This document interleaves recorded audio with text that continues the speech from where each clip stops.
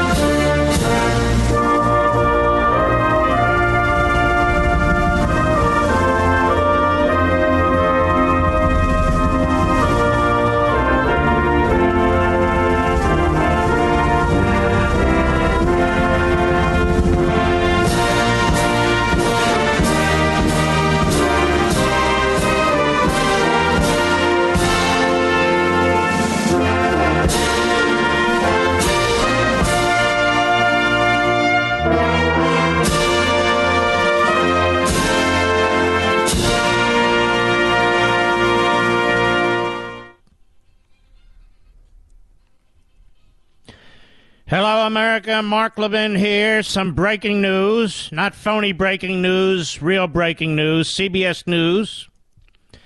Attorney General Merrick Garland has assigned the U.S. Attorney in Chicago to review classified documents found at the Penn Biden Center for Diplomacy and Global Engagement in Washington. Two sources with knowledge of the inquiry told CBS News. The roughly 10 documents are from Joe Biden's vice presidential office at the center. The sources said CBS News has learned the FBI is also involved in the U.S. Attorney's inquiry. The classified material was identified by personal lawyers for Mr. Biden on November 2nd, just before the midterm elections. Richard Sauber, special counsel to the president, confirmed. Of course, they kept their mouths shut until after. The documents were discovered when Mr. Biden's personal attorneys, quote, were packing files housed in a locked closet to prepare to vacate office space at the Penn Biden Center in Washington, D.C., unquote. Sauber said in a statement to CBS News. The documents were contained in a folder that was in a box with other unclassified papers, the sources said. The sources revealed neither what the classified documents contain nor their level of classification. A source familiar told CBS News the documents did not contain nuclear secrets. Oh, well, I guess that's okay. And where you have 10 classified documents, America, you have unclassified documents too. As I've said repeatedly, there is no damn way in hell that presidents and vice presidents and attorneys general and secretaries of state haven't taken documents with them. The discovery of these documents was made by the president's attorney, Sauber said. The documents were not the subject of any previous request or inquiry by the archives. See, he's trying to make a distinction. Doesn't matter. Since that discovery, the president's personal attorneys have cooperated with the archives and the Department of Justice in a process to ensure that any Obama-Biden administration records are appropriately in the possession of the archives. But they're not, are they? For many, many years. A source familiar with the matter said representatives from the National Archives then notified the Department of Justice. Garland assigned U.S. Attorney for the Northern District of Illinois, John Lausch, to find out how the classified material ended up in the Penn Biden Center.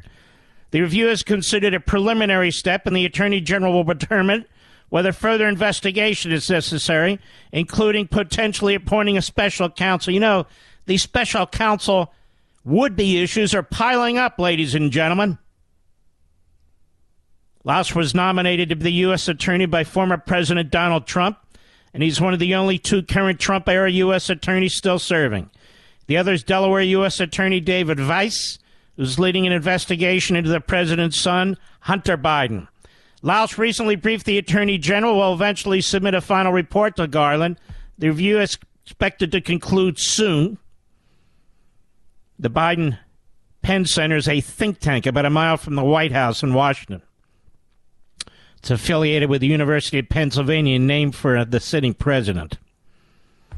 Presidential Records Act, they write, requires all presidential and vice presidential documents to be turned over to the National Archives. There are special protocols to keep classified information secure.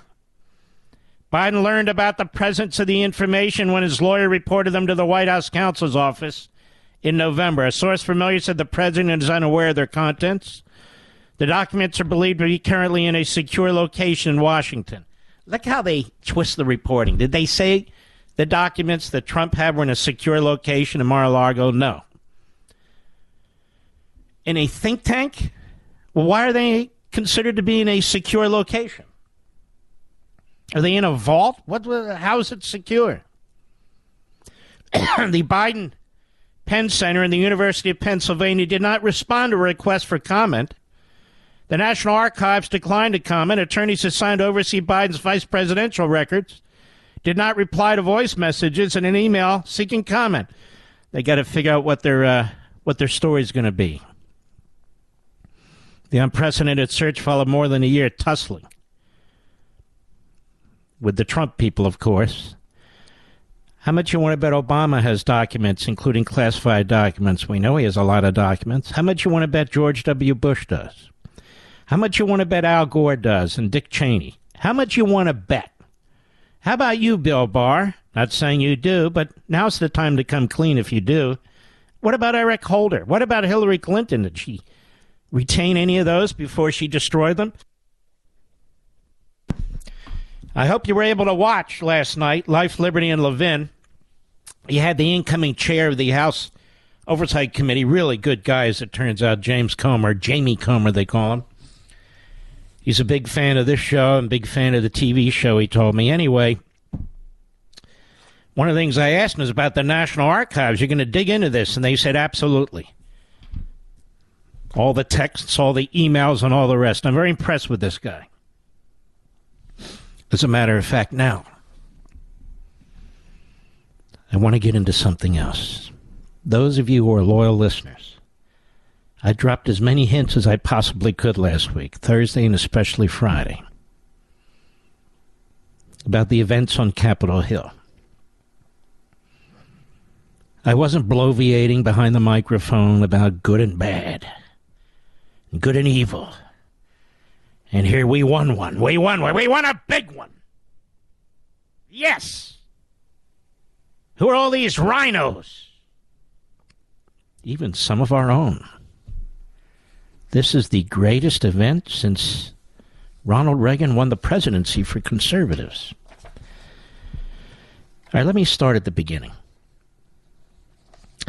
Actually, I'm going to take an early break now, so we don't have an early interruption. I'm going to give you information you do not have that I said, some of which I would reveal when this was over, and it's over. And unfortunately, been getting the usual pablum. I'm sure one host after another sounds almost identical, whether on radio or TV. It's a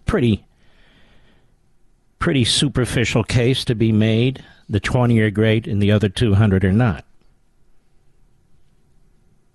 Conservatives won. Well, there is good that came out of this, but I want to give you all the facts so you can draw your own conclusions. Those of you who are like Marxists, you just want to set up a firing squad and start shooting, you don't need to listen anymore. You got plenty of hosts you can listen to. There's plenty of propaganda demagogues with microphones and with cameras. Go ahead. But if you're smart and you're intelligent and you're a real constitutional conservative, stick with me. I'll be right back. Mark Levin.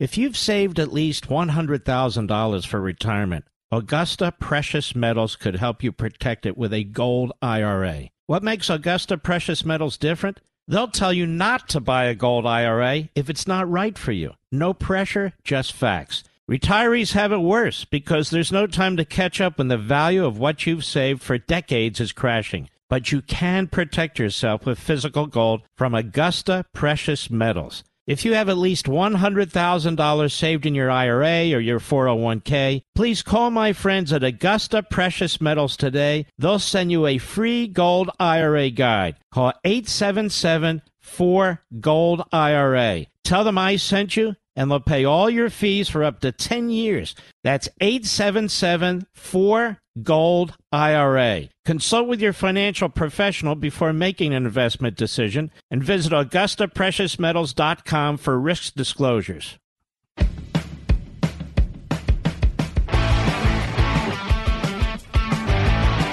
It's a lot breaking today, but I want to hit this.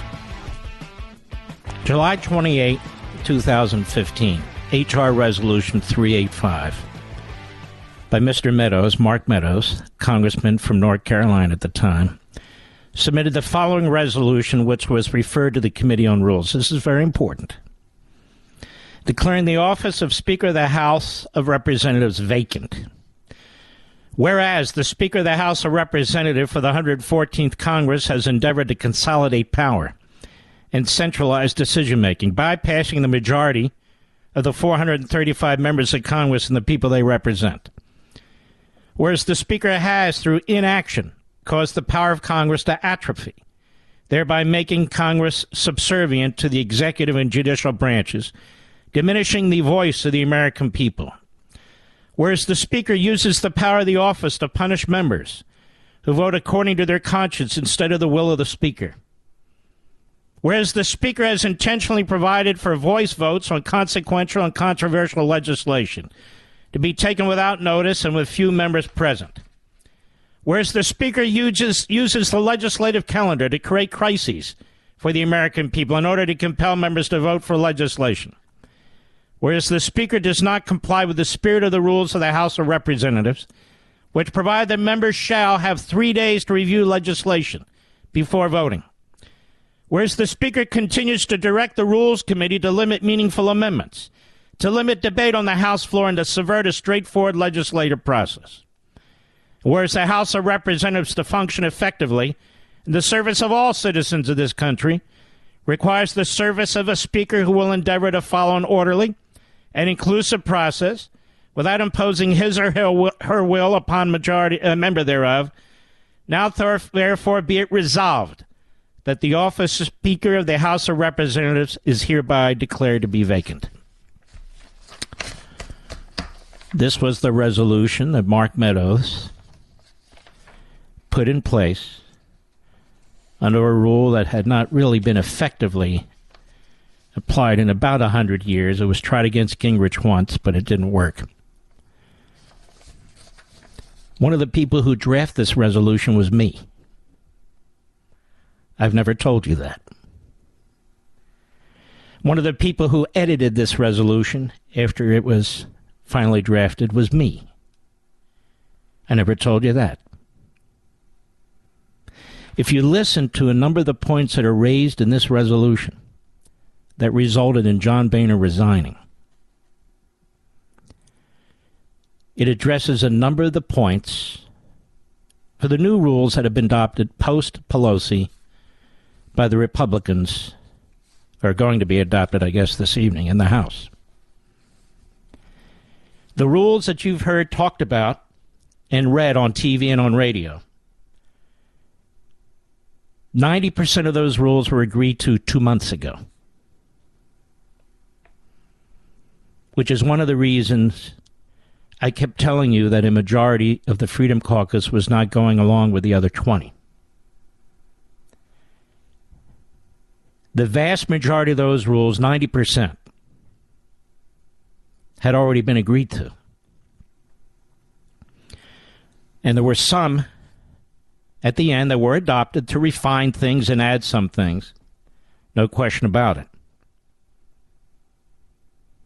But this is why there was some fury on the floor of the House and anger. It wasn't just 20 great patriots standing up and all of a sudden going against an unmovable 200 members. Most of those 200 members thought they already had a package.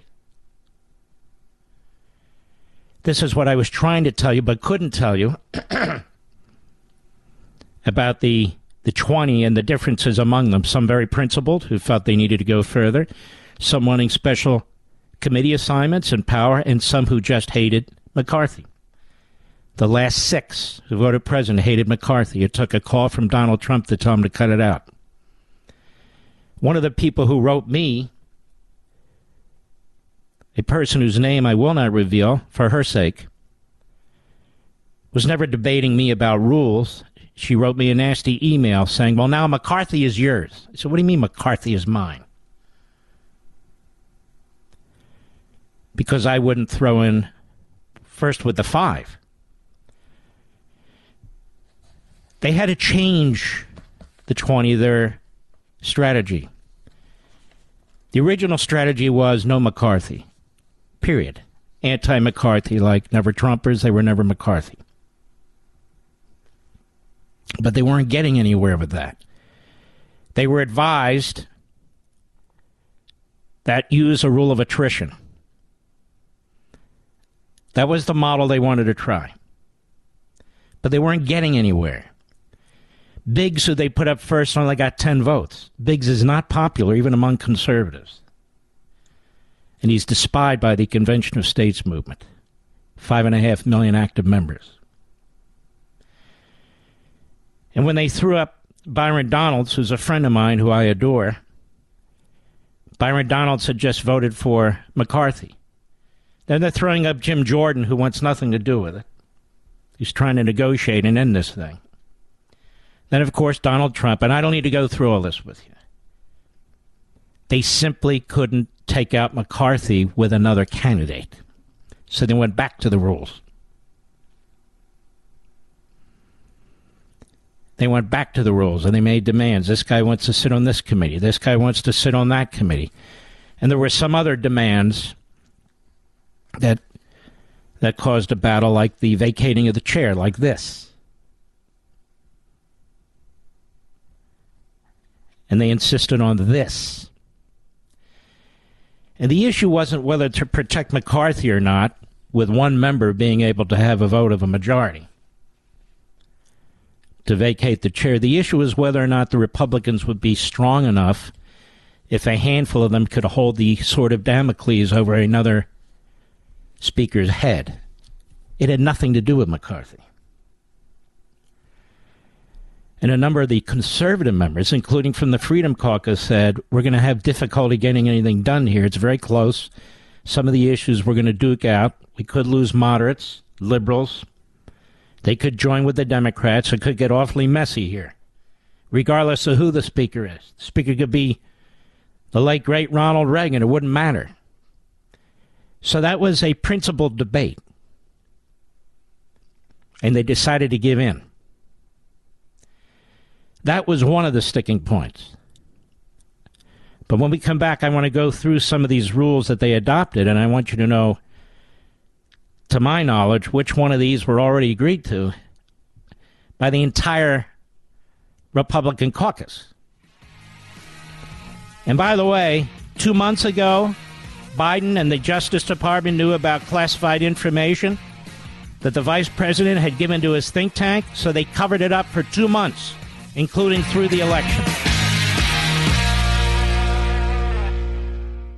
If you've saved at least $100,000 for retirement, Augusta Precious Metals could help you protect it with a gold IRA. What makes Augusta Precious Metals different? They'll tell you not to buy a gold IRA if it's not right for you. No pressure, just facts. Retirees have it worse because there's no time to catch up when the value of what you've saved for decades is crashing. But you can protect yourself with physical gold from Augusta Precious Metals. If you have at least $100,000 saved in your IRA or your 401k, please call my friends at Augusta Precious Metals today. They'll send you a free gold IRA guide. Call 877-4-GOLD-IRA. Tell them I sent you, and they'll pay all your fees for up to 10 years. That's 877-4-GOLD-IRA. Consult with your financial professional before making an investment decision, and visit AugustaPreciousMetals.com for risk disclosures.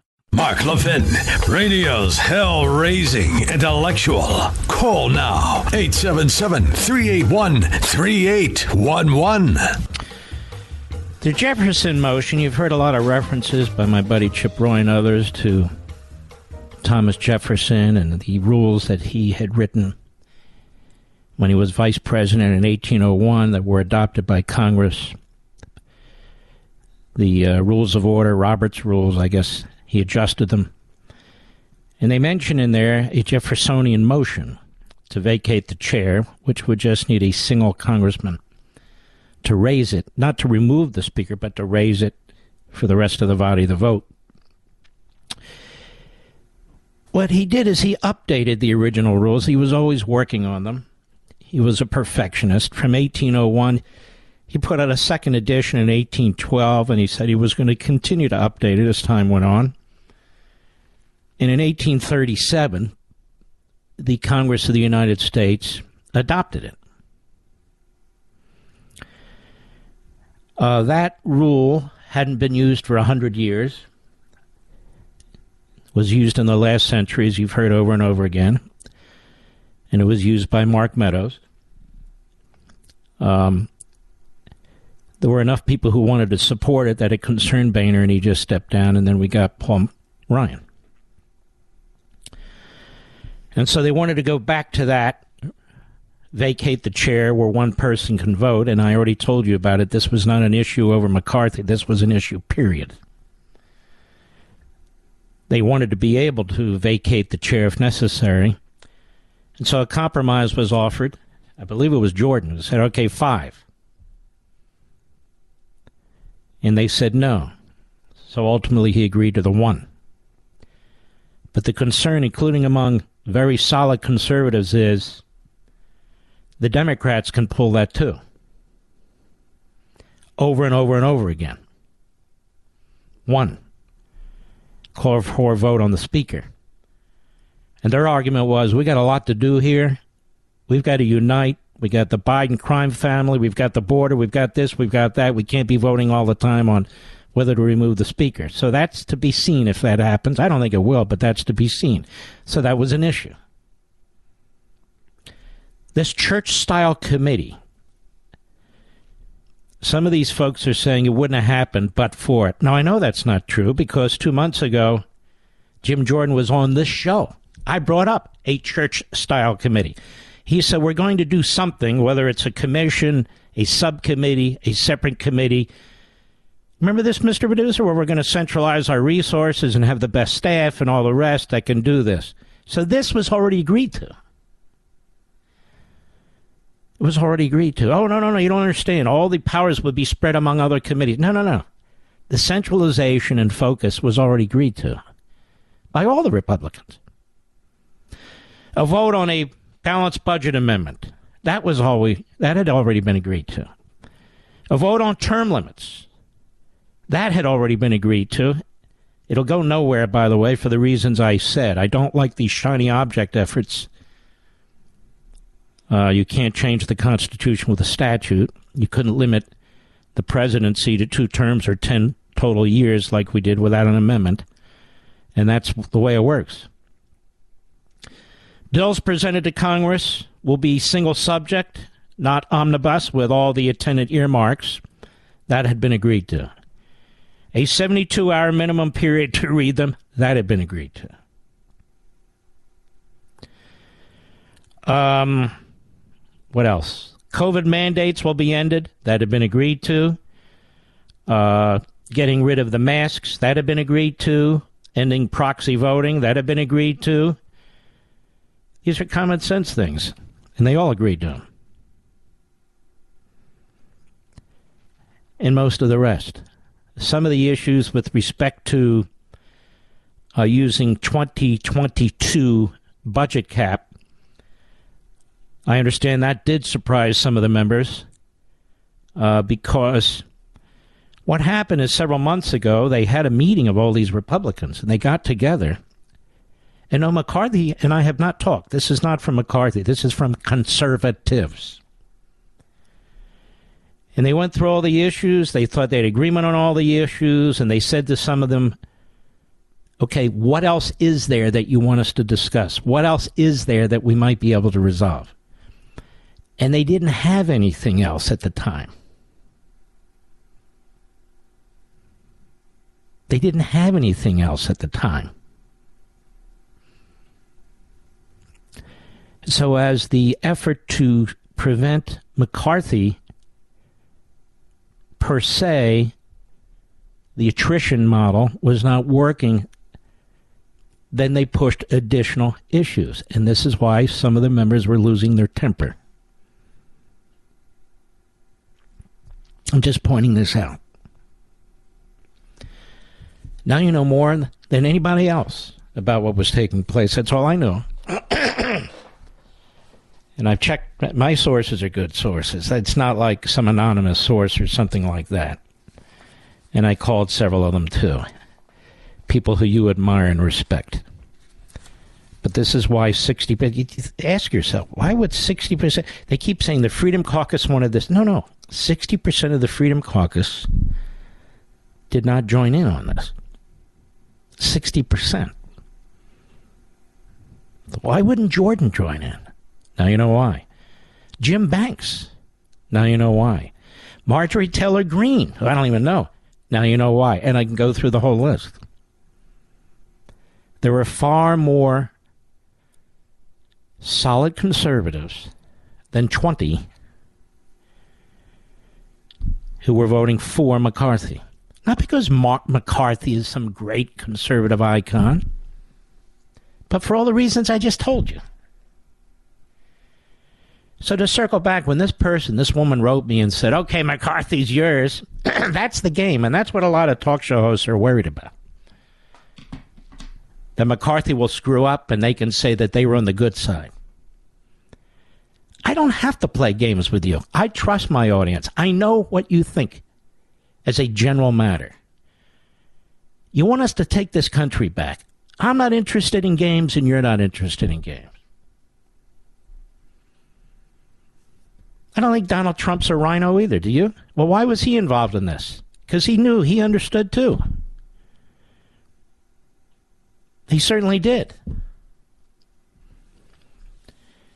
And the final 6 votes were by individuals who were never going to support McCarthy. And you might say, good, I don't trust McCarthy. It's not the point. They didn't have anybody else. All the rules were already agreed to. Now what? Now what? Don't you want to confront the enemy? Don't you want to deal with the border? Don't you want to deal with these climate change frauds? Now what? And I believe that's what led President Trump to finally say to them, let's get this over with. And that's why those of you who watched, most of you probably didn't, on the floor of the House, a very quick reverse. A very quick reverse in terms of motion to adjourn. And if Donald Trump hadn't stepped in, I ask you, how would this have ended? How would it have ended? You've got people on TV and radio telling you this is how it works, this is a great thing, what took place, and so forth and so on. They don't know anything that I know. I've already told you things that they don't know. And that said, I will lead the fight for conservative agenda. And we will continue to lead the fight for the conservative agenda.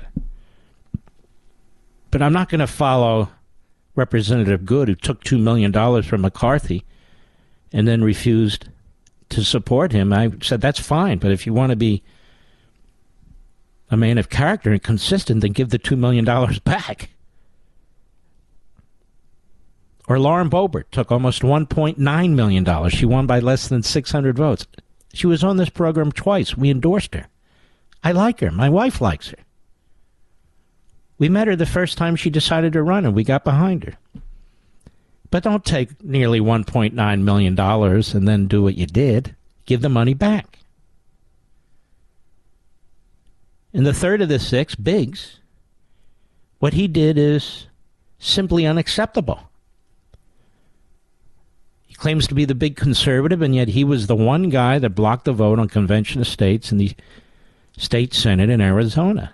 Killed it. until he left when they passed it. He was the obstacle. Now, if he's sitting in Congress, if he's Speaker, God forbid, and that application ever comes to the House and the Senate, what would he do there? So he can't be trusted. That's 3 of the 6.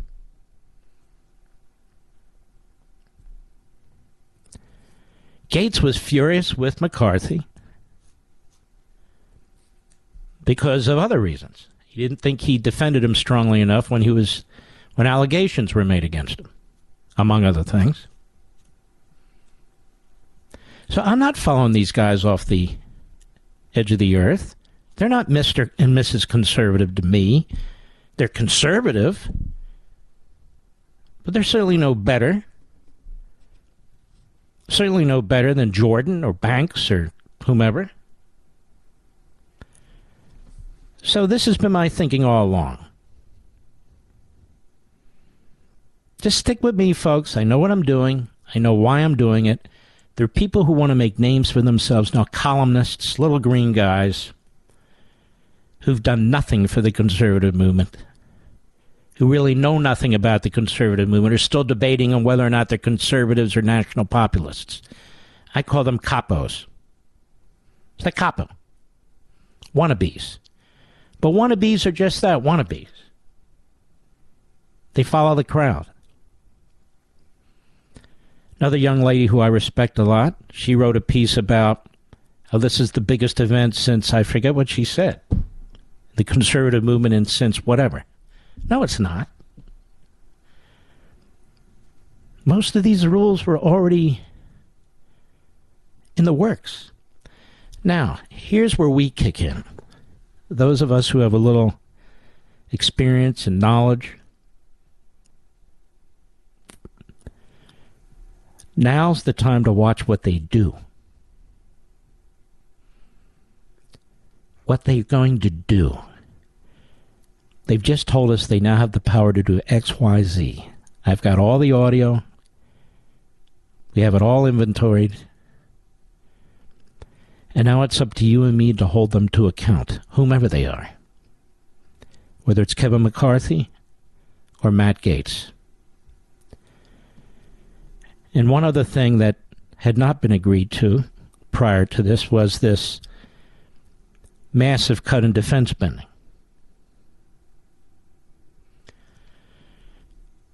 And it's a sticking point with many conservatives who are not isolationists, pacifists, who are not part of the Putinoids with their hemorrhoids.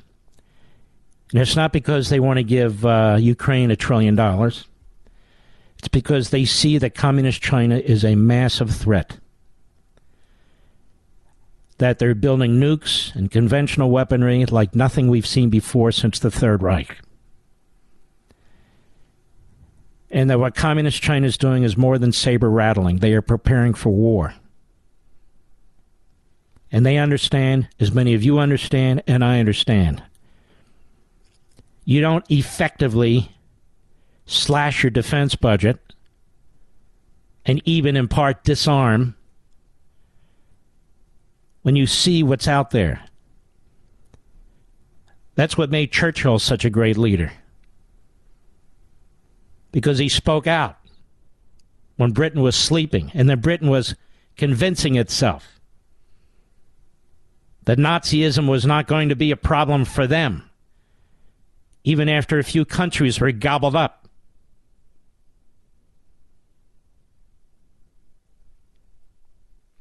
Pretty idiotic, pretty insane, if you ask me, to start slashing your defense budget in the face of an enemy like this. I understand this is what the left believes. This is what McGovern used to believe. This is what Obama used to believe, or does. This is what Kerry believes, and all the rest. But I'll be damned if I'm following them, too. And just remember, it was under Donald Trump we had the biggest increase in defense spending in modern times. Is he a sellout? Is he a warmonger? How ridiculous. Neocon? And how about Reagan? Same thing?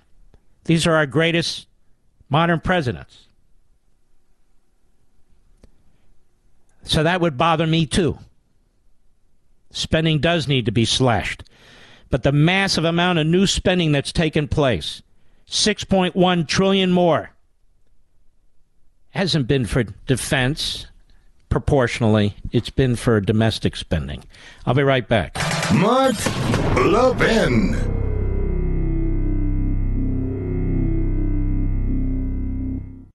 If you've saved at least $100,000 for retirement, Augusta Precious Metals could help you protect it with a gold IRA. What makes Augusta Precious Metals different? They'll tell you not to buy a gold IRA if it's not right for you. No pressure, just facts. Retirees have it worse because there's no time to catch up when the value of what you've saved for decades is crashing. But you can protect yourself with physical gold from Augusta Precious Metals. If you have at least $100,000 saved in your IRA or your 401k, please call my friends at Augusta Precious Metals today. They'll send you a free gold IRA guide. Call 877-4-GOLD-IRA. Tell them I sent you, and they'll pay all your fees for up to 10 years. That's 877-4-GOLD-IRA. Consult with your financial professional before making an investment decision, and visit AugustaPreciousMetals.com for risk disclosures. I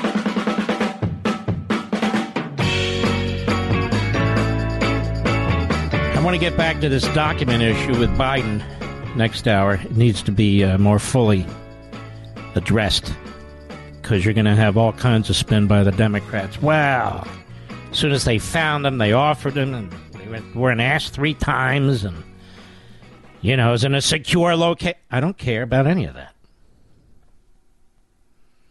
And I want to know why a U.S. attorney, I don't care if he was nominated by Trump or not, is investigating this.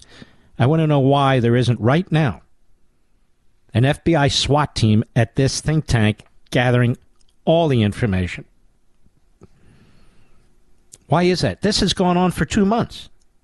Apparently this was first learned on November 2nd. And it was covered up from the voters. It's been covered up from the American people for 2 months. More than 2 months. And it's basically a leak to CBS News, as best as I understand it. But they're going to wrap it up quickly, ladies and gentlemen. The U.S. Attorney in Chicago is going to give the information quickly so Merrick Garland can make decisions. You believe this? So I want to explore this further next hour. So when we come back, we're going to go over this in more detail and explore apparently the violations of federal law by Biden and his team. And why is it that there wasn't a SWAT team sent to that think tank in Washington, D.C., very close to FBI headquarters? Why is that? Well, because he wasn't asked twice or thrice. I don't care. I'll be right back. This segment of the podcast is exclusively sponsored by Pure Talk. Pure Talk offers great coverage and can save your family money on your wireless bill every single month. Go to puretalk.com to find the plan that's right for you. Thank you again for listening, and thank you so much for this sponsorship, Pure Talk. He's here. He's here. Now, broadcasting from the underground command post, deep in the bowels of a hidden bunker, somewhere under the brick and steel of a nondescript building, we've once again made contact with our leader, Mark Levin. Hello, America. Mark Levin here. Our number, 877-381-3811. 877-381-3811. In hour 3, we will have Stephen Miller with us, founder of American First Legal, to explain what exactly is this Biden proposal, because for me, it looks like massive amnesty. And isn't this all illegal and unconstitutional? So now that we have all the rules that everybody wanted, what are they going to do about it? And our friend Greg Kelly, he'll be on the program too, all in the third hour, so stick with us. I want to get back to this. And first of all, credit where credit is due. CBS reported this, but obviously somebody contacted them. But they could have covered it up like they did the Biden laptop, but they didn't. Now, hopefully some of the other media will jump in and dig into this. Our media. U.S. Attorney reviewing classified documents from Joe Biden's vice presidency found at the Biden think tank. So I want to start there. How is it possible that they didn't send a SWAT team in there? Why didn't they send a SWAT team in there? Now, if they have 10, 20, 30 classified documents or 2, isn't it likely they have other government documents in there, classified or otherwise? These are 2 different issues. Whether he has government documents, and I'm telling you, all these guys do. All of them. Obama, George W., Clinton, Holder, Gore, Cheney, you name them. You name them. So this was always a farce. And then you'll get the legal analysts who now have humiliated themselves, just as so many people who slyly and sleazily have attacked me look like a bunch of damn fools tonight. But in this case here, they're reviewing classified documents. No SWAT team was sent in. No special counsel. He gives it to a U.S. attorney. You see the double treatment? The different treatment? Biden and Trump? It's outrageous. Attorney General Merrick Garland is assigned the U.S. attorney in Chicago to review the classified documents. Roughly 10 of them are from Biden's vice presidential office. CBS News has learned the FBI is also involved in the U.S. attorney's inquiry. Well, what is the inquiry exactly? Thinking to just read the 10 documents? Shouldn't the inquiry be to say, hey, what else do you have over there? Well, we don't have anything. Well, guess what? We have a SWAT team over there right now looking. Why didn't they do that? And I'm telling you what the analysts will say. It's because Trump was resistant. Trump wouldn't give them to us. Trump this, Trump... Excuse me, that has nothing to do with anything.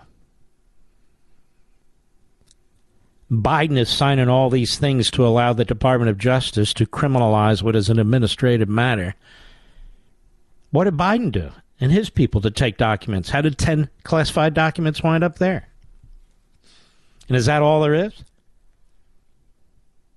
The classified material was identified by personal attorneys for Biden on November 2nd, just before the midterm elections. Said Richard Sauber, special counsel to the president, who confirmed it. Why are they talking to the special counsel to the president? There should be a special counsel investigating the president. And they were discovered when Biden's personal attorneys, quote, were packing files housed in a locked closet to prepare to vacate office space at the Penn Biden Center, Washington, D.C., unquote. Now, that's interesting.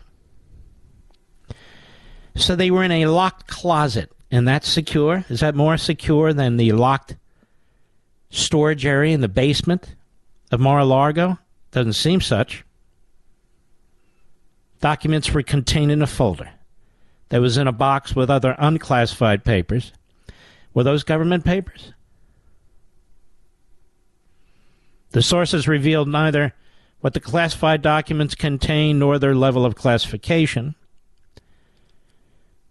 But they didn't have nuclear secrets. Oh, okay. Well, neither did Trump's. That leak turned out to be a lie.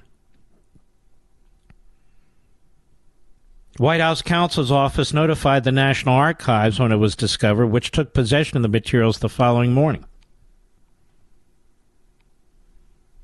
Now, keep in mind, for the 2 months all this was going on, more than 2 months, they got a special counsel now investigating Trump on this on January 6th. They've got all their analysts all over TV commenting on this. You even had the reprobates, the disgruntled former Trump administration officials, including Bill Barr, the former attorney general, up there, saying this is kind of black and white. Well, is this black and white too, Bill? The discovery of these documents was made by the president's attorneys. They say the documents, this is the president's special counsel at the White House, were not the subject of any previous request or inquiry by the archives. So what? Since that discovery, the president's personal attorneys have cooperated with the archives and the Department of Justice. Oh, wow, that's helpful. In a process to ensure that any Obama-Biden administration records are appropriately in the possession of the archives. And what did they find? We don't know. There's no answer. And why would you leave it up to the private attorneys for Obama and Biden? Why wouldn't you be sending the FBI in there with automatic rifles drawn? I'm quite serious. This is really outrageous. If it's the crime of the century, how can it be the crime of the century for one of the crimes of the century? The Penn Biden Center for Diplomacy and Global Engagement. Is this a joke?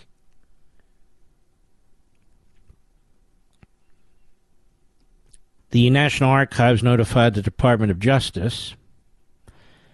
And then Garland assigned the U.S. Attorney for the Northern District of Illinois. Because, you see, he'd been proposed by Trump. Well, it doesn't matter. The purpose of a special counsel is to eliminate the appearance of a conflict of interest. Lawyers in the private sector have the same responsibility. But here, this is the highest levels of government. The appearance of a conflict of interest. Merrick Garland will not let go of any so-called investigations, quote unquote, of Hunter Biden or Joe Biden, or investigations that should be launched against Joe Biden. He will not let go of control over it. But when it comes to Trump, he appoints a special counsel. But that's not when you appoint a special counsel. You appoint a special counsel when there's an appearance of a conflict within an administration. Not when you're investigating a political opponent.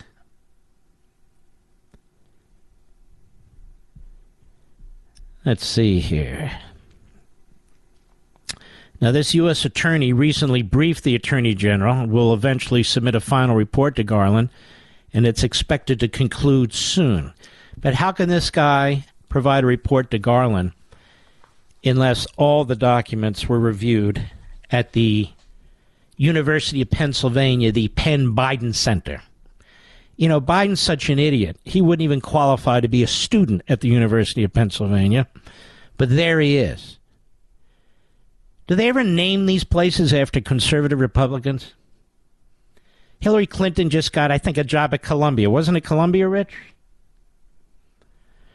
I don't know what she'll talk about. You know, how to stay 3 steps in front of the law or something like that. I almost said something that almost got me in trouble. But nonetheless, you won't find a conservative. Oh, what they just did, actually. University of Florida hired Sass. Hardly a conservative, though. Anti-Trumper. But for the most part, you're not going to find that. Biden learned about the presence of classified documents when his lawyers reported them to the White House counsel's office. Biden's unaware of the contents. Why? Why didn't they tell him what the contents were? He's president. He's got the highest classification, and he can declassify or classify to his heart's desire. And where are these documents today? Who has possession of them? You'll also notice that the University of Delaware, which houses a lot of Joe Biden's documents from the Senate, when he was in the Senate, he turned all those documents over to them, remember? And they're under lock and seal, really. They're under Fort Knox. And people have tried to get access to them, and the university says no. Tara Reid, who has alleged that Joe Biden molested and raped her, She says somebody ought to look at those documents as well, but they don't want to look at the documents. And hopefully the Republicans in the House, now that they have all the rules that they want, hopefully they will subpoena those records and look at them. Because they need to be looked at. And hopefully they will now subpoena all the tax records for the Pelosi's. Just to make sure the audits are proper. Remember that? Just to make sure all the auditing is proper, you know. I'll be right back. Mark Levin.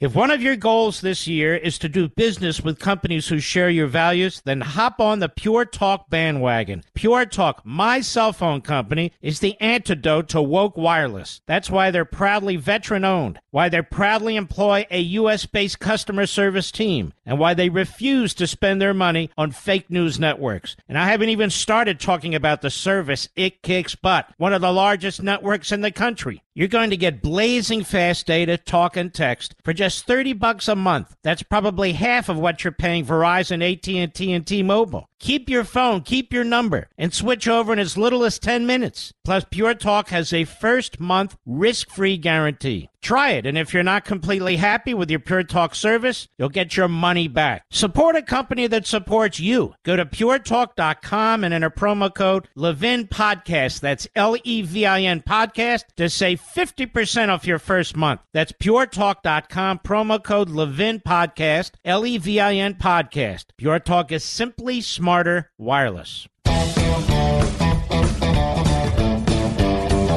Now that the Republicans have the rules that they want, they have a responsibility, especially the conservatives. Especially the conservatives. They're bragging they have the rules that they want, and that's a good thing. Now they have the rules that they want. But they had most of the rules anyway, but that's beside the point. Now we expect action. Now we expect action. And that's what I'll be monitoring here. More proof that Nancy Pelosi was more responsible for January 6th riot than Trump, writes Victoria Taft in an outstanding piece over at PJ Media.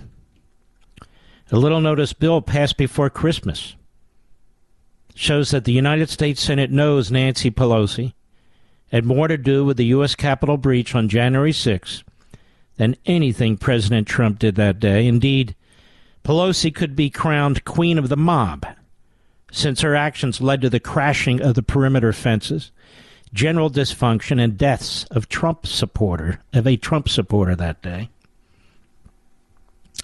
Even after the one-sided January 6th committee left Pelosi's role on the cutting room floor, there's one inescapable conclusion. If she had done her job, there would not have been a riot, no deaths of a Trump supporter, no show trials, no political prisoners sitting in a solitary confinement in a D.C. gulag for 2 years awaiting trial. There would have been no need for federal agents, she writes, to orchestrate a riot. Pelosi was more responsible for the marauding mob at the Capitol that day than anything President Trump did to incite, quote-unquote, his huge crowd of supporters, which he provably did not, writes Taft. And here's how we know this. On Monday night, December 12, senators unanimously passed a measure to remove authority for calling out the National Guard from politicians like Pelosi and gave it over to the Capitol Police.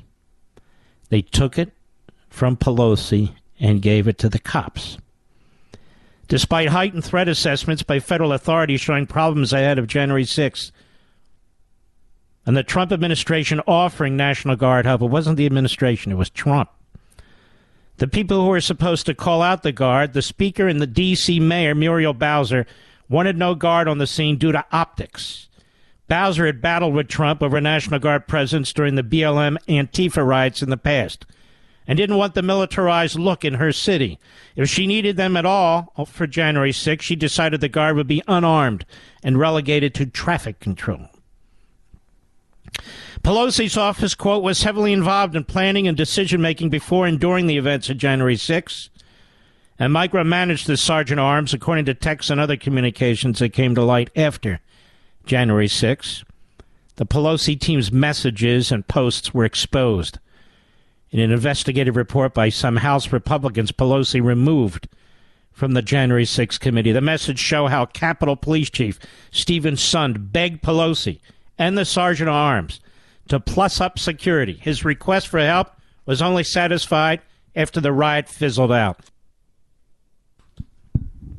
And the New York Post reported that the GOP investigation showed, quote, the House Sergeant at Arms, Paul Irving, who answered to Pelosi as one of the 3 members of the Capitol Police Board, succumbed to political pressures from the office of Speaker Pelosi, I'm quoting, and House Democrat leadership, was compromised by politics and did not adequately prepare for violence at the Capitol.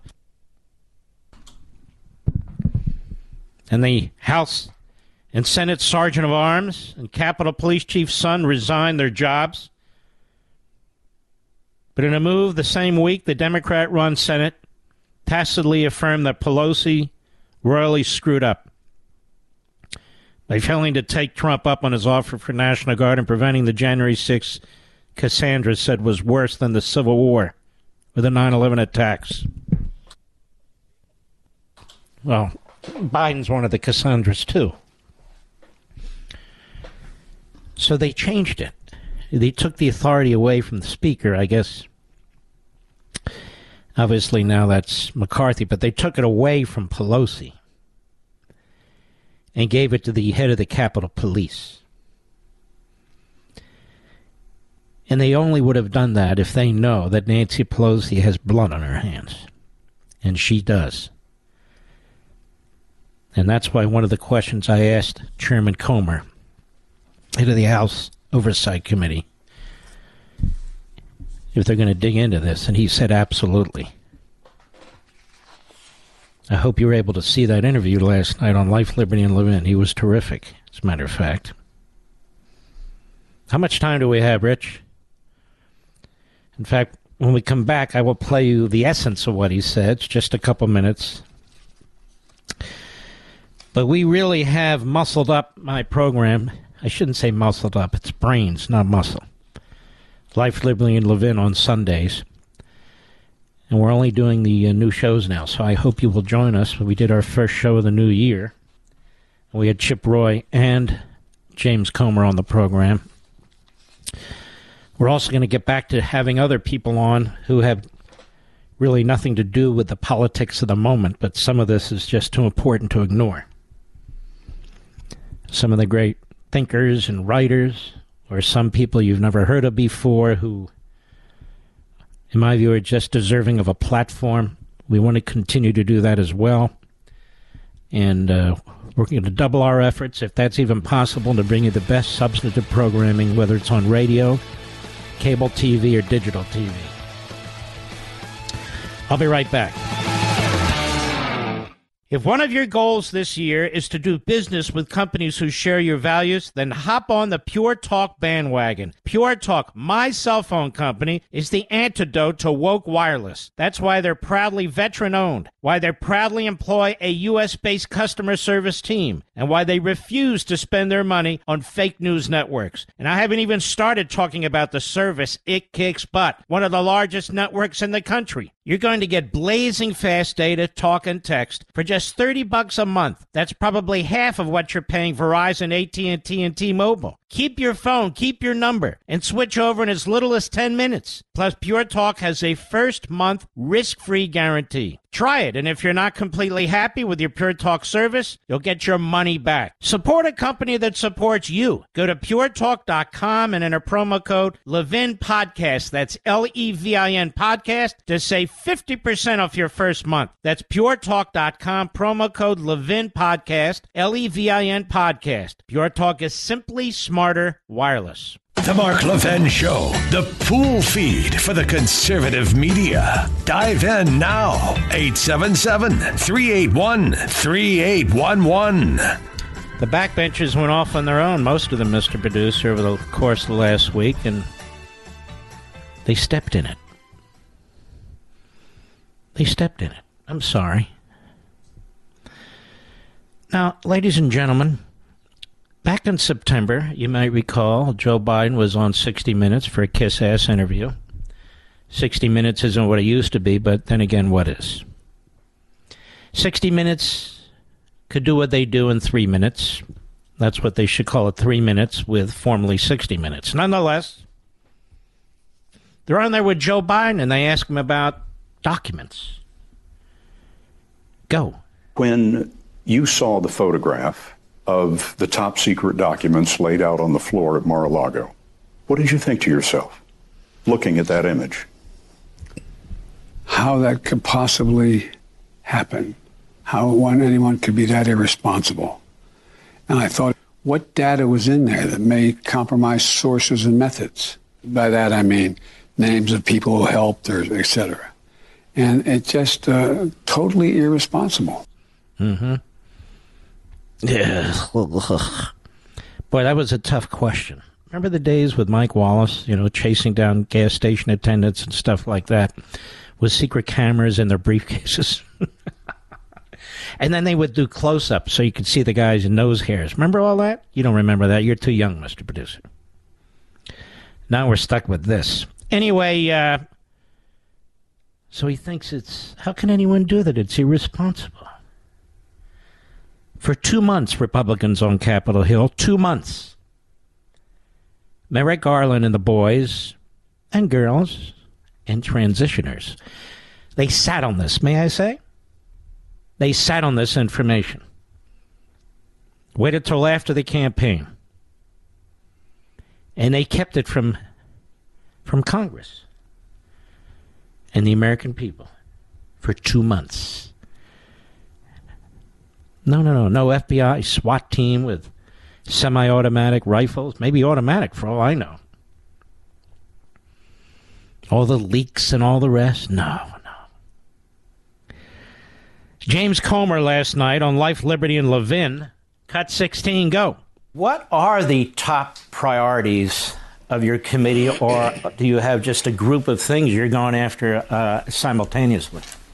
Well, we're going to be doing a lot. I want to be a substantive committee. There has been no oversight over the past 2 years. You think about all the money that's been spent in the name of COVID, all the stimulus funds, all the unemployment insurance extensions, all the PPP loans, the infrastructure bill. There's not been a single hearing in the House of Representatives that would identify any wasteful spending. You just assume that everything's going well, and we know that's not true. We know there's been hundreds of millions of dollars that went to fraud in the unemployment systems in all 50 states.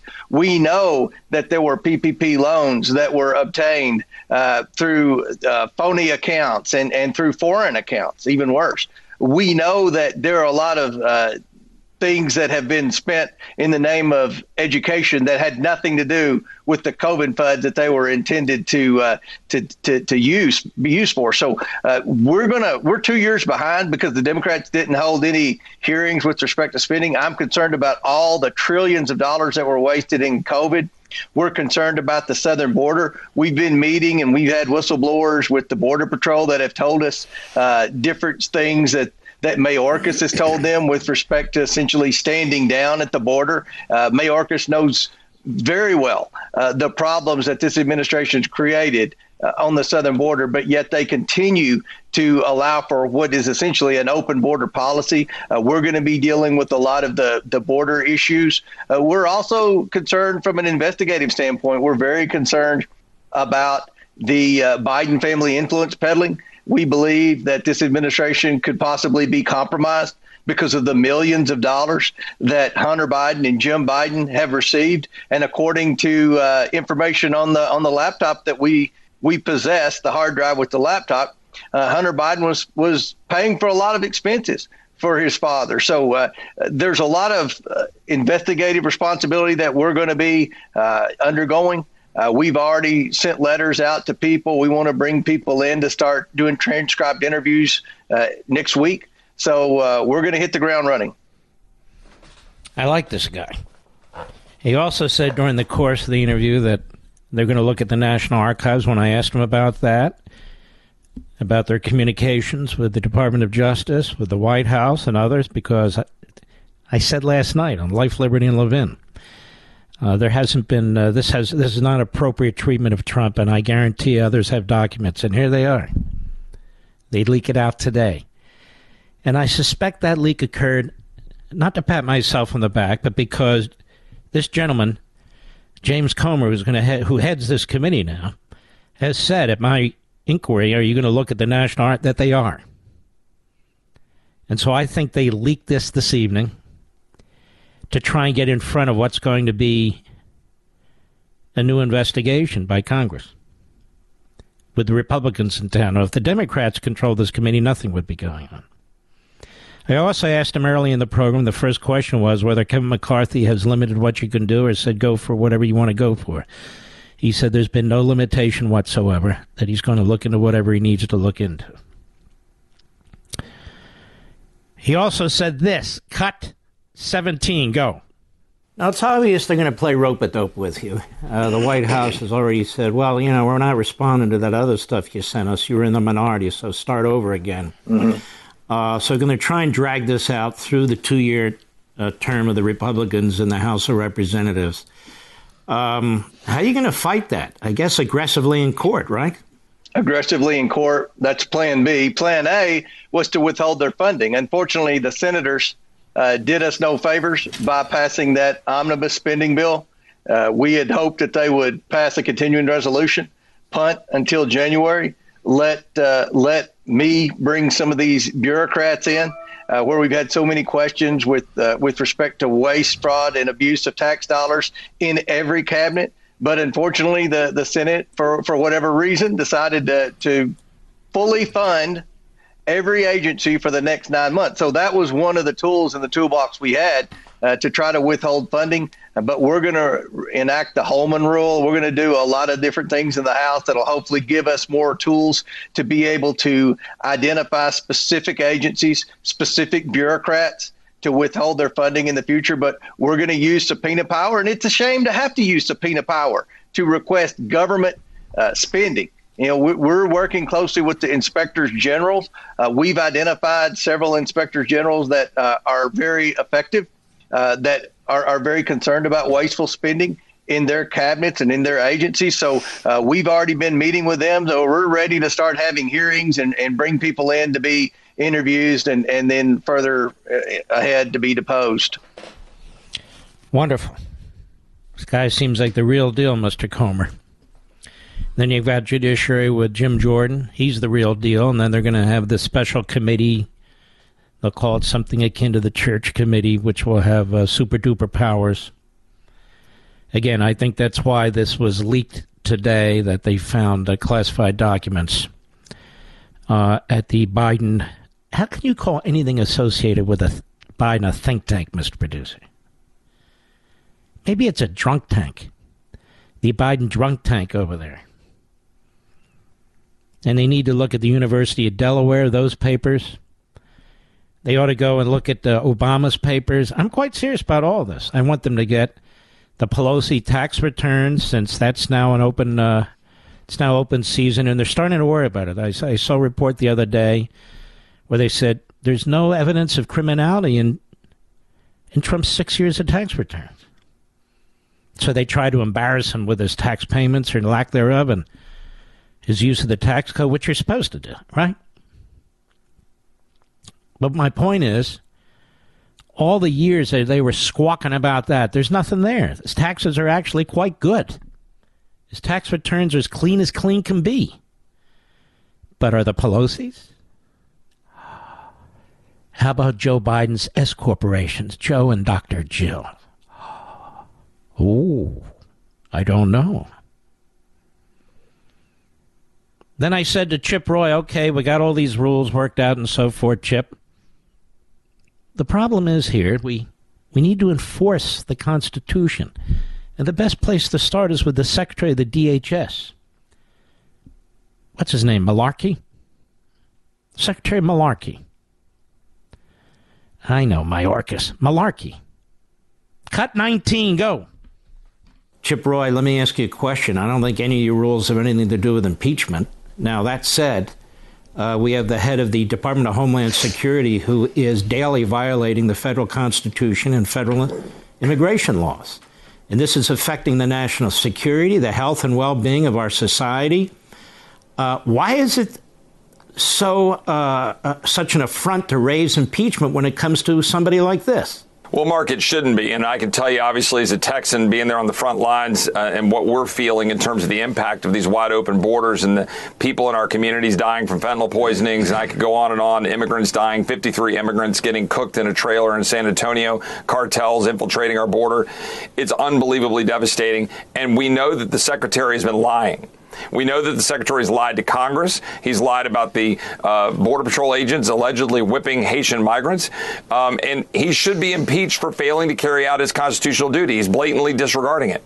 The problem we'll have is that there's a block of Republicans who are going to be a little hesitant to say that it's a high crime and misdemeanor. Now, I think that's wrong, right? I mean, I think that at the point when you've got an individual ignoring their constitutional duty, ignoring their oath, breaching the public trust, that is an impeachable offense. I've made the case for that. I've been doing it for about a year. I literally wrote a memo making the case. I hope that we'll go through that and investigate it. I know that the Speaker wants to, and I know that Jim Jordan wants to go look at that. But we've got a few Republicans who are hesitant. So we're going to have to make the case. I think we can get him across the line, but it's going to take a little bit of work. But it is clear that he's disregarded his oath, that he should be removed from office. You got to love Chip Roy, too. And by the way, that's what we're here for. We want to know which Republicans are recalcitrant. And we want to bring the pressure. Because the truth is Joe Biden should be impeached. But he's got his buddy over there. They have their common connection with the Communist Chinese Party. And that's, of course, McConnell. McConnell the other day at a press conference with Biden, he was standing in front of a bridge. I was waiting for the ghost of Ted Kennedy to show up. That was an expensive bridge, America. At least $1 trillion. I guess that's what he got. Bridge behind us, bipartisan. See the bridge there? No longer we got a bridge in the bridge. Jerk. I'll be right back. Mark Levin.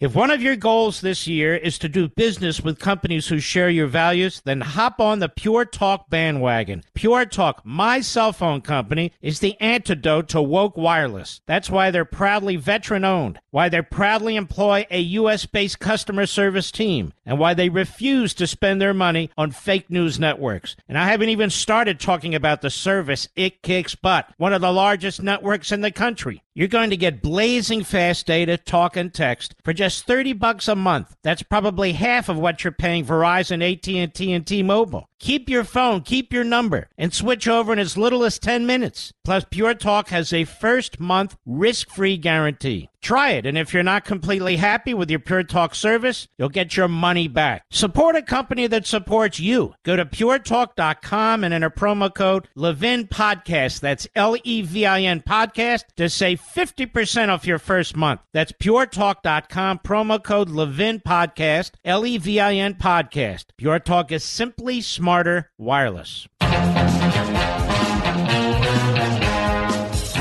You know, America has ruined the word woke. It was a good word once upon a time. It meant that you were asleep, but then you weren't anymore. You awoke. As soon as we come back, we're going to have Stephen Miller with us to explain to us what the hell is Biden doing now with immigration. We know, as a matter of fact, that he went to a Potemkin village. That is, he went to a sanitized location where they moved out all the illegal immigrants, they moved out all the feces, they moved out all the trash, and they said, "Ooh, look at what's going on here." And he said, "Do they have ice cream?" Anyway, it's a big deal. It's a big deal what they did, and that, I mean, when a president goes, let's say there's a flood, or there's been a hurricane, or whatever there's been. The point of going is to see what the disaster is, man-made, nature-made, whatever it is, in order to know what to do about it, right? So he's like these communist dictators, Castro, Maduro, Xi, or fascists like, what's his name anymore? Putin or whatever. And they walk down the street that they want to see. And Stalin used to do this. They will walk down the street they want to see and say, isn't this fantastic? It's working. And so just like them, in this sense, in this way, I'm not calling him a mass murderer, in this way, although he's a mass something, all the horrors that are taking place there, he walks down the street and he sees what he wants to see. I'll be right back.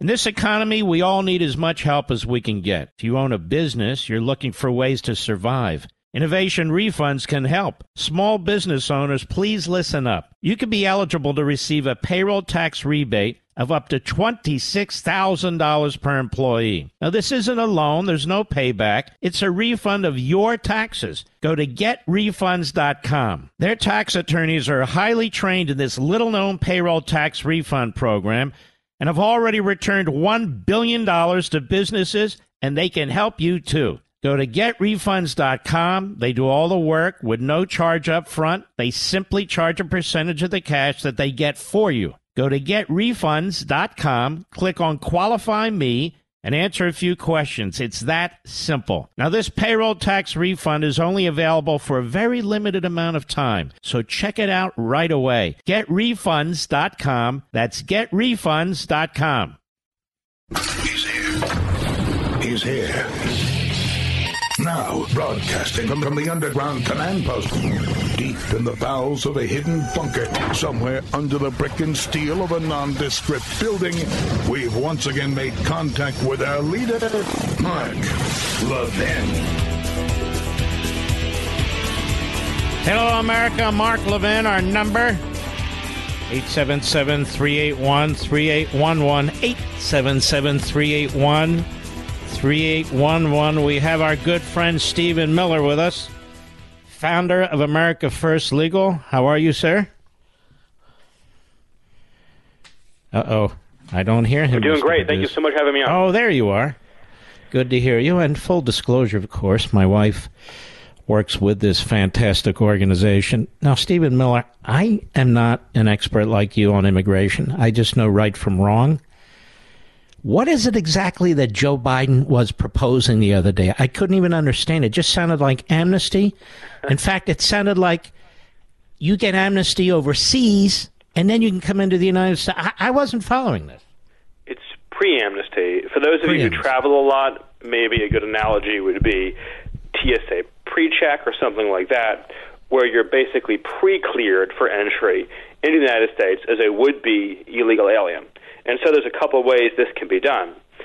First is by applying through, I guess they have a new smartphone application, like a fast pass, if you will. You can click a button and be given a green light to come into the country. And presumably you'll be flown here, probably by an NGO, a non-governmental organization, who I imagine are also the ones who'll be handing out the phones where migrants can click the buttons to get their passes into the United States. And the fake authority that they're using for this is something known as humanitarian parole. And so for those of you who followed this for a while, you're obviously no doubt familiar with DACA, which is the same concept but for illegal aliens who are already here. So Congress has passed a couple statutes that give the president, in extraordinary circumstances, the authority to provide immigration relief to somebody. So if they're here in the United States illegally, for example, and they're about to be deported, but they have a stroke or a seizure, you could give them deferred action and say, we're going to let you go to the hospital, get some blood thinners, whatever it may be, then we'll deport you. Like, that would be a lawful application of deferred action, for example. And so Obama said, I'm going to give deferred action to every single illegal alien who is eligible for the DREAM Act that Congress defeated. That was obviously an imperial usurpation of authority that violated the Constitution and was executive lawmaking of the worst kind.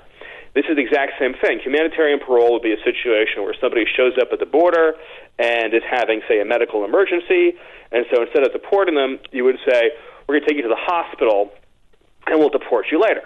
And Biden's saying, I'm going to use this to create from whole cloth a new visa program. So 30,000 would-be illegal aliens a month will enter the United States, and we will give them full lawful status. We will give them work permits. We will give them freedom to move. And we'll say on paper, this will only be for 2 years, but of course, like DACA, it will be renewed forever and indefinitely. And then on top of that, if that wasn't enough, they're also saying they're going to admit people under the auspices of asylum, also illegal aliens, at our ports of entry on a more expedited basis. So for illegal aliens who are about to cross the border, again, they can work with a NGO who can drive them over to a port of entry, and they'll just let them right in at the port of entry that's meant to be for lawful visa holders. So in sum and in total, what Biden basically announced is that he's going to get as many people into the country illegally as quickly as he can. Now, this is what bugs me, Stephen Miller. This is impeachable. His entire policies toward the border are illegal. He's violating federal law. He's skirting it. And he has a constitutional obligation to ensure that the laws are faithfully executed. That's not just a bumper sticker. That is a fact. And the Supreme Court has ruled that way. And yet we have this guy McConnell in the Senate who's never going to let anything come up because they're buddies, he and Biden, by way of Shanghai and Beijing, I think. And in the House, even though they have all these wonderful rules they just passed, apparently it's going to be difficult to do something like that as well. So if they're not going to be held accountable, then there's nothing that's going to happen, is there? So you're asking exactly the right question. With respect to impeachment, it's not even a question. It is a necessity. Now, I just went through a fairly wonky explanation, but here's the very blunt explanation. Biden has a legal duty to deport and prevent the entry of the people he's spending your tax dollars right now on getting into the country. It's as clear-cut a violation of the law and Constitution as you could ever get. Imagine a counterfactual, if you will. Let's say that Congress passed a law under some president saying that you have a legal obligation to admit, say, 10,000 guest workers from Mexico every month to build houses. Like, so Congress has passed a law, and they said you have to do it. It's in law. And then Donald Trump comes into office, and he says, I don't care about this law. I refuse to comply with it. And this is the law was written. It was airtight. You had no way around it. And the President Trump just said, I'm not following this law. I'm not letting these guest workers in. I will not do it. He would be impeached on the floor of the House of Representatives within a week. And yet that would be a much lesser offense, an infinitely lesser offense, than breaking our laws to bring in well over 5 million illegal aliens in the span of 2 years' time. If we don't impeach him, I don't want to hear about, well, you'll never have the votes in the Senate. If the House doesn't impeach him and there's not a trial in the Senate, then what we are saying is every Democrat president for the rest of our lives has a free pass to come in and let in every single person. So it doesn't matter if you win the White House every other time. You can get to zero illegals for 4 years in a row or 8 years in a row, and all your hard work will be undone when the Democrat president comes in and lets in 5, 10, 15, 20 million. It doesn't matter. There's nothing you can do. That's the end of the democracy, the end of the republic. You're so right. I mean, they don't even vote on this anymore, amnesty. They just do it every day. That's amnesty. That's what's happening on the border. They ask, what's his policy? His policy is amnesty, by hook or by crook. And so my view is you change whatever rules you want. When the rubber hits the road, are you going to do something about this or not? Do you agree? I completely agree. And we need to focus the attention of the nation on this. You're talking about Mitch McConnell. I think one of the gravest sins, political sins, is also a moral sin. But one of the gravest political sins that was made over the first 2 years of the Biden presidency is, despite having the power of the filibuster, the Senate did not once use that power to call the attention of the nation to the border catastrophe, to make it into a referendum, to make it into an issue, to make it so that people who don't listen to your program or who don't watch Fox News or who don't follow Bill Melugin online, people who aren't in the know, would have a clue what was happening. If you look at polling on this, the number of Americans who have even a vague sense of how many illegal aliens who enter the country is about 10% of the population. About 10% of the country has a general idea of what's happening on the border. It would not be hard to inform the other 90%, but it would have required at some point in the last 2 years for the Senate Republicans at any point in time to take any important bill, any must-pass bill, and just say, hell no, we're not passing it, it's not going anywhere, we're not voting on it, we're not moving it, we're not doing any damn thing as long as the border's open. And they didn't do it, not once in 2 years. Mm-hmm. And even now, they pulled the rug out from under the Republicans in the House. They have no budget leverage. They do have debt ceiling leverage, of course. But the problem is they're having to fight McConnell and Biden and Schumer, which might be tough. But they do need to keep fighting, and they need to make the point over and over and over again. I mean, if we think the rule changes are important, and they are, the substance is even more important. Don't you agree? Yes, it's how you use those. It's how you use those rule changes in order to accomplish these things. And I'll say about the point about the budget.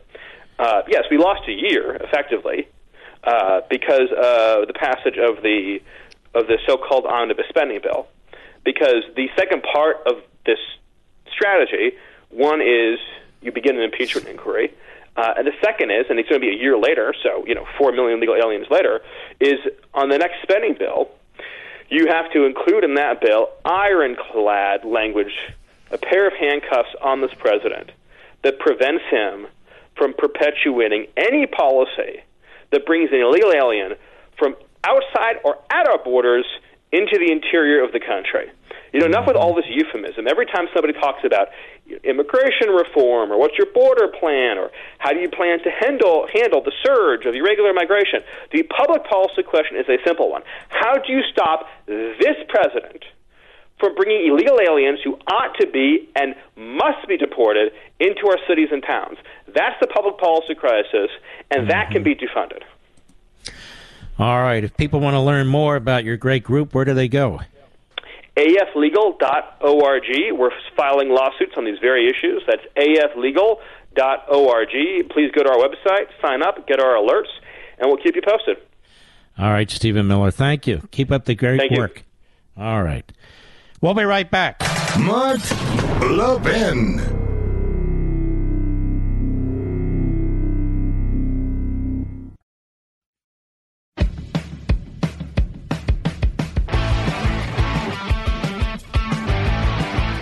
Well, ladies and gentlemen, it's a pleasure to have Greg Kelly on the program. His father was NYPD commissioner when we had real law enforcement in New York City.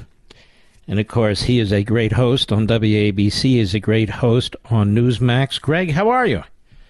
Mark, thank you so much. Great to be here. And, Mark, thank you. Thank you so much for the wisdom you provided, the knowledge, the guidance in these crazy times, and also the humor and the companionship. Really, I'm a long-time listener, and you have, obviously, you're performing an amazing service, and so happy you're out there. Thank you. Well, Greg, thank you, and I am a huge fan. Folks, we've never spoken before. I don't think so, have we, Greg? No, this is it. Unbelievable. This is it.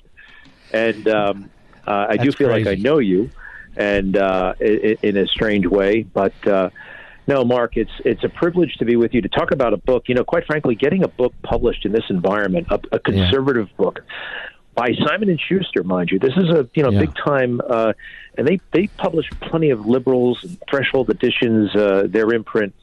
But I say Black Lives Matter is corrupt, and I make that case, and I that's not an easy thing for a publisher to embrace these days. So in addition to thanking you, I am very grateful that a publisher had faith in me. And, oh, by the way, they're not endorsing this book. They're not endorsing this book. They're just providing it to the marketplace of ideas, and that's so important. Well, I'm endorsing it. It's a great book, Justice for All, How the Left is Wrong About Law Enforcement, and it's an especially important day. It's Law Enforcement Appreciation Day. Tell America why you decided to write this book and what you put in this book that distinguishes it from other people out there talking about it generally. It was in the middle of the Black Lives Matter hysteria in the summer of 2020, and two things happened that, quite frankly, changed my life to some degree. You'll remember the riot that happened and the protest that was cleared in front of the White House. And President Trump had the audacity to walk across a suddenly peaceful area and hold the Bible up in front of a church. Now, that did not strike me as unusual or outrageous, but it was treated as such.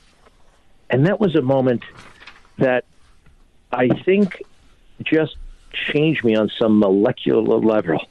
How could Black Lives Matter be celebrated more than a Bible at a church? And then to see General Milley apologize for that moment, for appearing with the president, because it created the appearance, I think he said, of military involved in domestic politics. And then he went on to endorse domestic politics, endorse this issue and that position. So it was a wake-up call in a fundamental way. Now, this book, I make the case against Barack Obama, Black Lives Matter, and in support of law enforcement. One of the things I talk about a lot, and quite frankly, at one point it was perhaps awkward for a white person to talk about it, but those days are over. You know, Barack Obama, for one brief shining moment, was prepared to stand up and say, we have a problem in the black community. Too many black fathers are AWOL. Too many black fathers are MIA. And one of the number one leading causes or contributors to crime is single-parent families. Some people can thrive, but if you look at the aggregate, you see that is an indicator. You're more likely to go to prison. You're more likely to drop out of high school. Barack Obama will not talk about that. As a matter of fact, Jesse Jackson threatened to castrate him after he said it. So Barack Obama, instead of being a post-racial president, decided to be a racially divisive president, which he was. He was conflicted about his own race, and he went all in with victim culture to the detriment of us all. So I hope in a pretty stark way, I'm saying things that need to be said, also, quite frankly, memorialized in book form. It's one thing to tweet about it. I talk about these things on the radio show. But there are things I wanted to memorialize, especially January 6th and Ashley Babbitt. There are lots of books that are being churned out by the January 6th cops, and but that woman was murdered in front of all of us, in my opinion. Amen.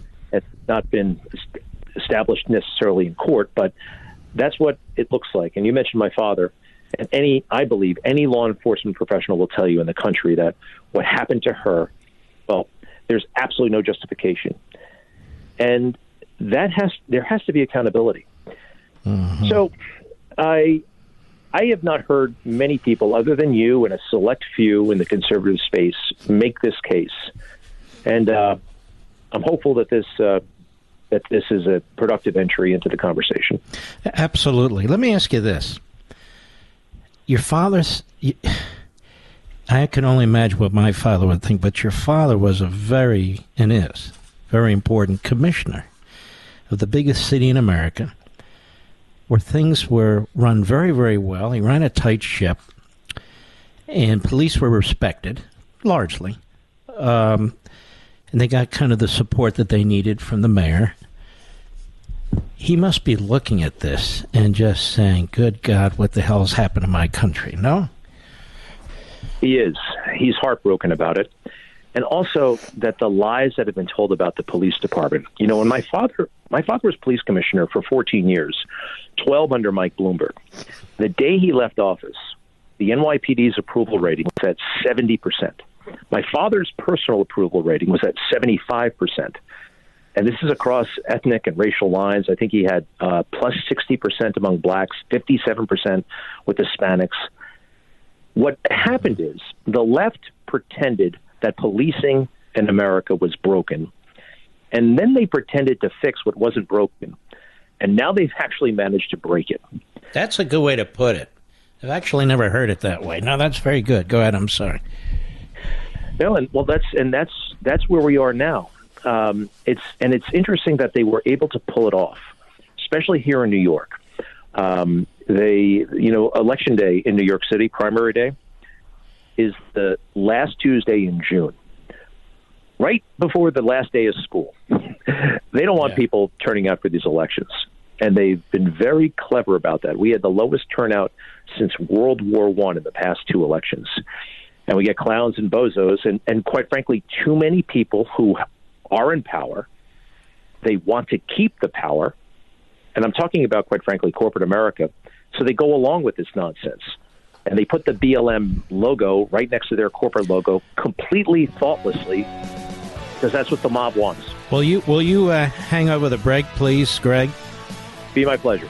We're talking to Greg Kelly, fantastic guy, WABC, Newsmax, and a brand new book, Justice for All. You can go to Amazon.com. It's on my social sites.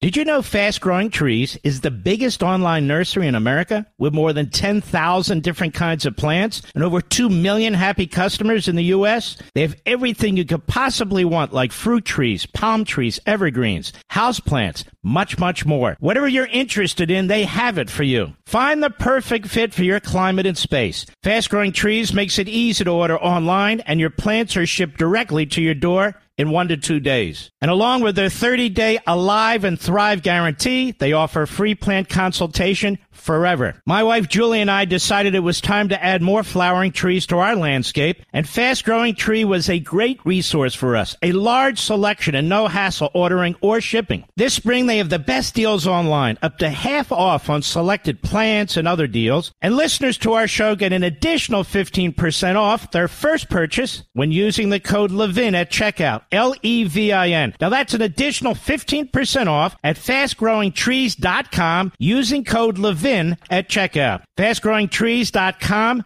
code LEVIN. Offer is valid for a limited time. Terms and conditions may apply. Please visit fastgrowingtrees.com for details.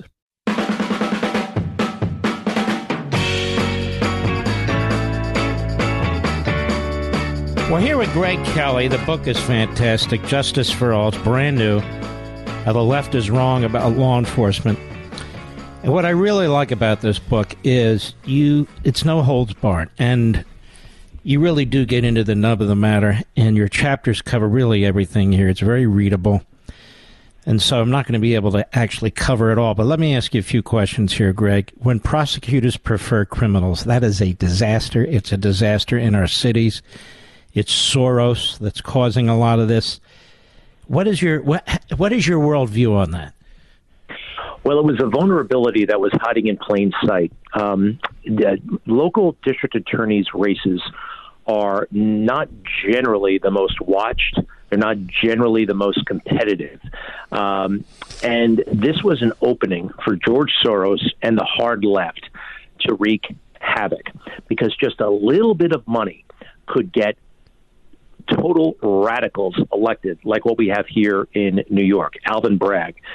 And he isn't the only one. There's about 20 or so across the country who are opponents of the criminal justice system. These people, it's not a stretch. Some of them want to abolish prison. They want to abolish jail. They want to abolish the police. Alvin Bragg seems to have some sort of issues stemming from childhood, and I feel safe in saying that, Mark, because the very first day in office, he issued a 12-page memo that outlined how resisting arrest would no longer be considered a crime, how armed robbery in certain respects would not be prosecuted as such, all because he had an experience as a young man where he witnessed crime. I don't know what that was all about, but we are paying the price here in New York. And I keep hearing, the Republican gubernatorial candidate, Lee Zeldin, promised to fire him day one. And there was a bit of an uproar, and the governor has the authority to do that. Well, a democratically elected district attorney, we have 8 million people in New York City. Roughly 90,000 voted for him. That's how how sparsely attended these primaries are. And with just a little bit of money and a little bit of gumption, you can get a total nut job elected district attorney in your city. Unbelievable. I've got one here in this county out here, Loudoun County, Virginia, which seems to be ground zero for all kinds of crap. And she's out here and, does exactly the same thing, announces, any theft under $1,500 or whatever the number is won't be prosecuted. So with the criminals, they start stealing stuff. It's insane. And yet the Democrat Party does not reject these people, do they? The Democrat Party does not try and cleanse its ranks of these kind of nut jobs, does it? No, which is something that confounds me. My theory is that Barack Obama is actually the de facto head of the party, and Michelle Obama. They are calling the shots. Now, is there documentation? There's never documentation. There's a wink and a nod. And I think we all know that Joe Biden obviously is not up to the task of being president. He's not up to the task of running for re-election. So this is all being held together by some sinister forces. There's no transparency.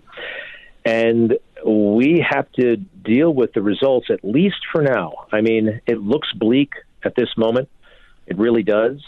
At the end of the book, I said, what can we do? And I outlined some things that we can do. But I think this is going to take, at some point, divine intervention, Mark. And we both know that God can do anything. And as bleak as it seems, I do think that we're going to come out okay as a country.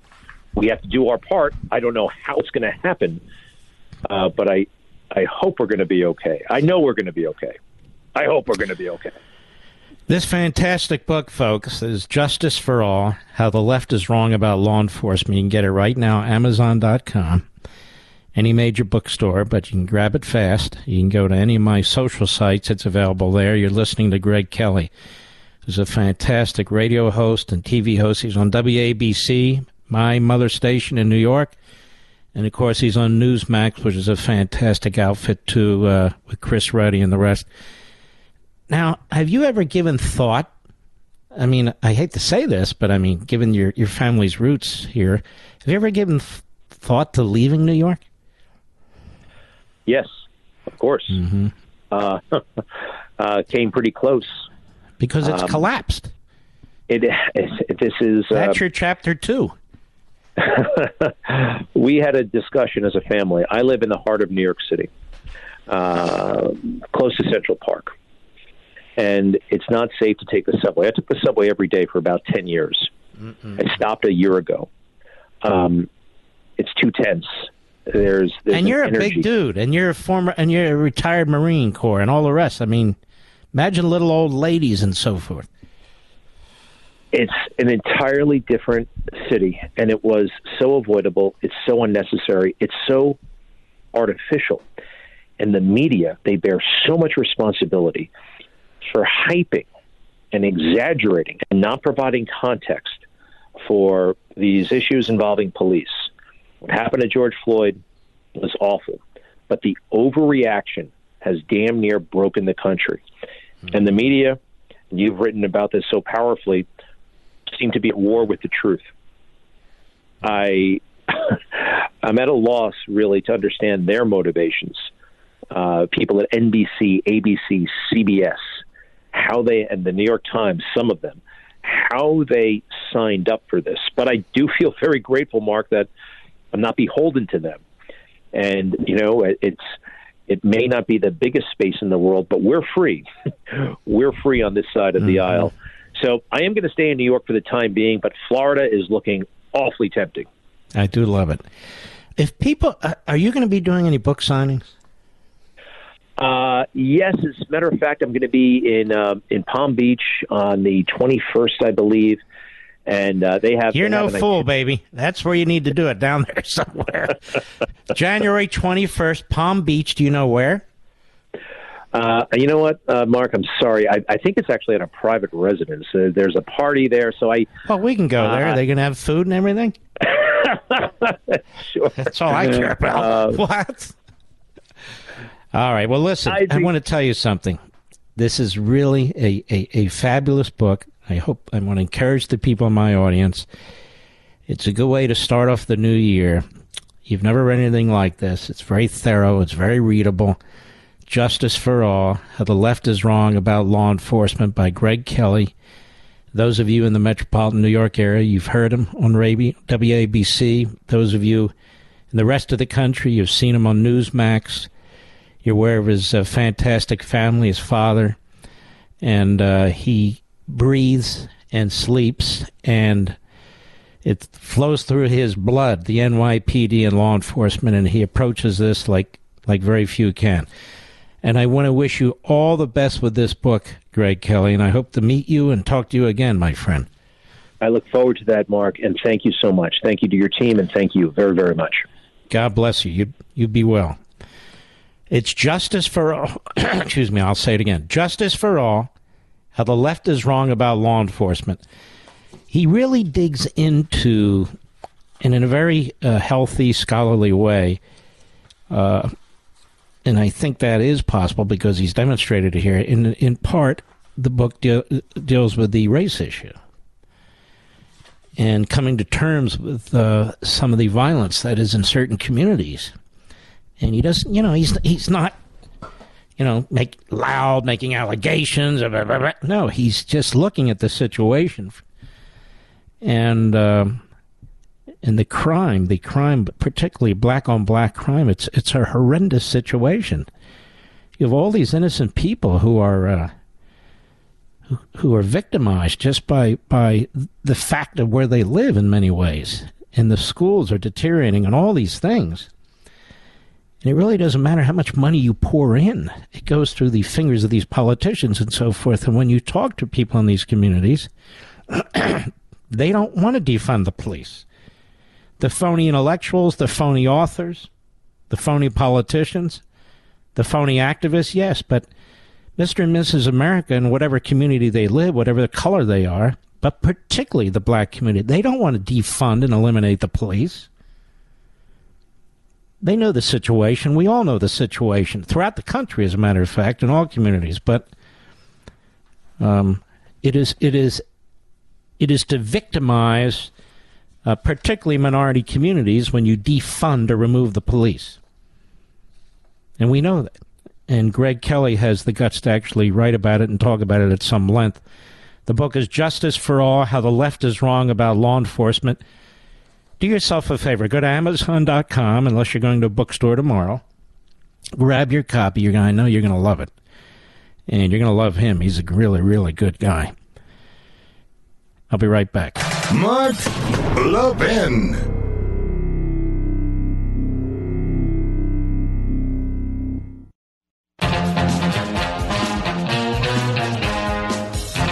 It's official, as they report at Free Beacon, our friend Andrew Stiles. Actually, I've never met the guy. It's official. Representative Hakeem Jeffries is one of the biggest losers in the history of American politics. Nancy Pelosi's hand-picked successor has now received more lifetime votes against him in Speaker of the House elections than any Democratic politician since Phineas J. Garrett, Democrat, Tennessee, who lost 11 consecutive Speaker elections between 1923 and 1927. I'll tell you what I like about Stiles in this piece. He's taken their arguments and he's turned it against them. That's what you do. As of Friday afternoon, he writes, a total of 2,872 votes were cast against Jeffries through 4 days and 13 ballots. It's now more, as we know. More votes to come later in the day, writes. By the time a speaker is finally elected, Jeffries may well exceed 3,000 votes cast against him, which he did, which would constitute a degree of Democratic political failure not seen since Hillary Clinton's humiliating defeat in the 2016 presidential election. Garrett, born in 1875, had a total of 2,429 votes cast against him during his failed bids for the speakership nearly a century ago. Most of those votes came in 1923 when the House needed 9 ballots over 3 days to elect a speaker. Garrett was one of just 2 House Democrats in the 20th century to serve as party leader, but never as Speaker of the House. So, ladies and gentlemen, Hakeem Jeffries is the greatest loser in American history when it comes to the speakership. From the Free Beacon and Andrew Stiles, and a brilliant point. He is the greatest loser. He is the biggest loser. Did I say he's a loser? He's a loser. And don't forget, Greg Kelly's book. It's a fantastic book, folks, and I know you're going to enjoy it. Justice for All, How the Left is Wrong About Law Enforcement. You can get it on Amazon.com, really any site that sells books, any legitimate bookstore, on Law Enforcement Appreciation Day. And I want law enforcement in this country to know that listens to this program You've had several very, very difficult years. Many of you didn't sign up for what you're dealing with. The threats, the assaults, the casualties, all the negativity, I got it. But please know this. The vast majority of Americans are not represented by the media. They're not represented by Black Lives Matter and Antifa. They're not represented by the hate police crowd, because the hate police crowd is the hate America crowd. They're the hate military crowd. They're the hate liberty crowd. We know who they are. And I personally, on behalf of 14.5 million listeners to this program, I and they, we want to thank you. Because you don't get paid a lot of money. And you put your necks on the line all the time. I had family members who are no longer with us. Wonderful. Uncles and so forth, who were part of the Philadelphia Police Department. My man Danny, like a cousin to me. He was a police officer in New Jersey. And wherever I go, the police are always very kind to me. Call me out to say hello. I haven't been to New York in a long time.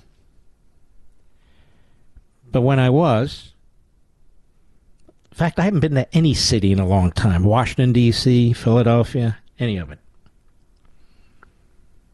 They're just not safe. Imagine being a police officer in the middle of all this.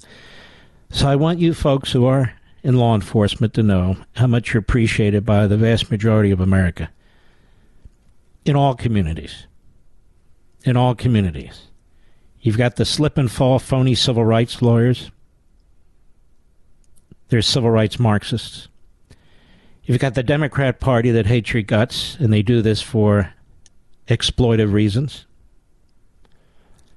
But the American people, the regular Mr. and Mrs. America, couldn't love you enough. So thank you very, very much. And thank you, folks, my wonderful, beautiful, brilliant audience. God bless you all. We salute our armed forces, police officers, firefighters, emergency personnel, our trucker friends, and the men and women in Taiwan, and the men and women in Ukraine, and all over the world who yearn for liberty. And I will see you tomorrow. God bless each and every one of you.